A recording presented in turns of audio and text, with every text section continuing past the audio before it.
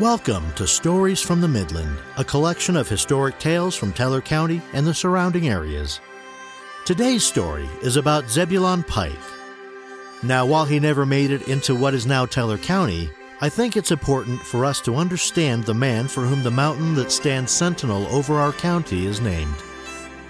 This podcast was written and is being presented for you by Tommy Allen.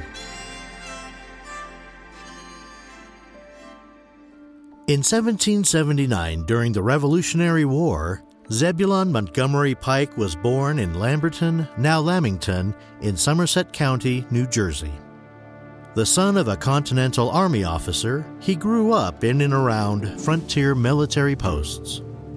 Pike followed his father's example and joined the same Army unit in 1799. He was commissioned as an infantry second lieutenant and was promoted to first lieutenant later that same year. He served at a series of northwestern outposts and piloted cargo boats on the Ohio River into the frontier. In 1805, General James Wilkinson gave him a dream assignment, as he was sent to explore the upper Mississippi River.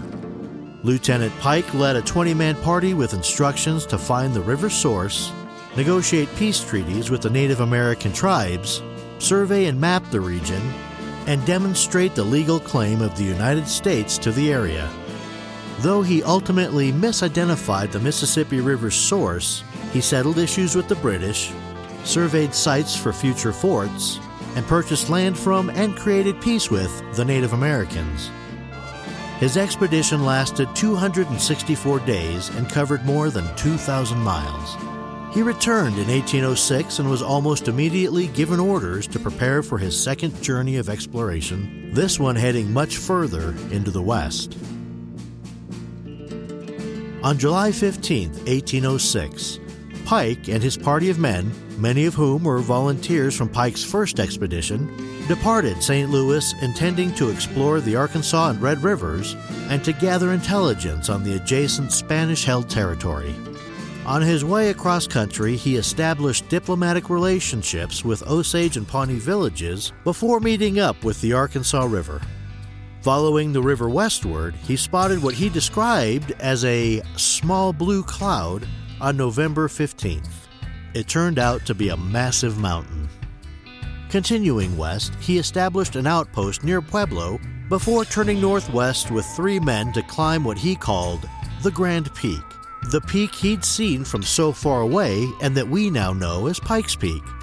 But Pike's expedition had never equipped themselves for serious mountaineering, and they had to settle for viewing the peak from the summit of a lower peak, perhaps Mount Rosa, to the south. Pike's small crew returned to the main party and continued to explore westward along the Arkansas River. They crossed through modern-day Canyon City and eventually found themselves in the Royal Gorge and on westward.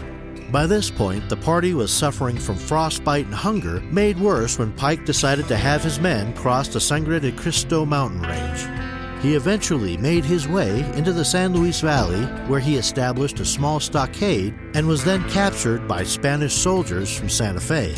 The Spanish soldiers took Pike south through New Mexico and into Texas.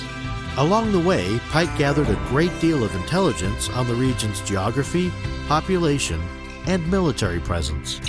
Pike and his men were eventually released back into American territory in Louisiana on July 1, 1807. During his 353-day expedition, he traveled over 3,600 miles, made peace among the Native Americans, found the headwaters of the Arkansas, South Platte, Cottonwood, and Osage rivers, and helped lay the groundwork for the later expansion into Texas.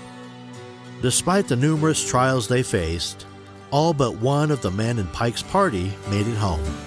Upon his return, Pike found he'd been promoted to captain. In 1808, Pike submitted his findings to Congress. In 1810, he published his journals, which became so popular, they found their way into publication in several languages throughout Europe.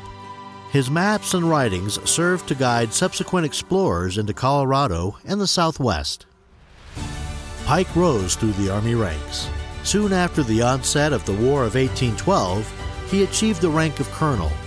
In 1813, he was promoted to brigadier general and commanded combat troops in the victory of the Battle of York in what is now Toronto, Canada. but he was killed by flying debris when the withdrawing British blew up their ammunition magazine at Fort York. The date was April 27, 1813. Following Pike's battlefield death, he was widely celebrated as the subject of biographies, memorials, statues, paintings, and songs. In Colorado Springs, a statue of Pike was erected in front of the Antlers Hotel in 1901, and a bronze medallion representing him was placed with that of General William Jackson Palmer and Chief Tehama at the Monument Valley Park in 1926.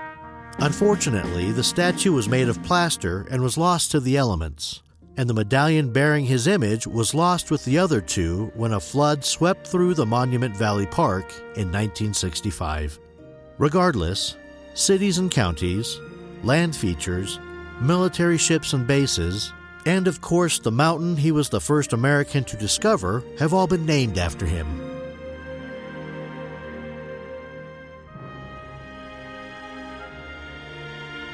As I wrap up this podcast, I look outside to see a blanket of snow on the ground. Perhaps I'll put on my snowshoes and go explore the Pike National Forest less than a mile from my doorstep. Thank you for listening. This is Tommy Allen, and on behalf of Trevor Phipps, have a great day. And if you find yourself on a grand adventure, make sure you take plenty of notes to document your journey. We look forward to having you join us next time for more stories from the Midland.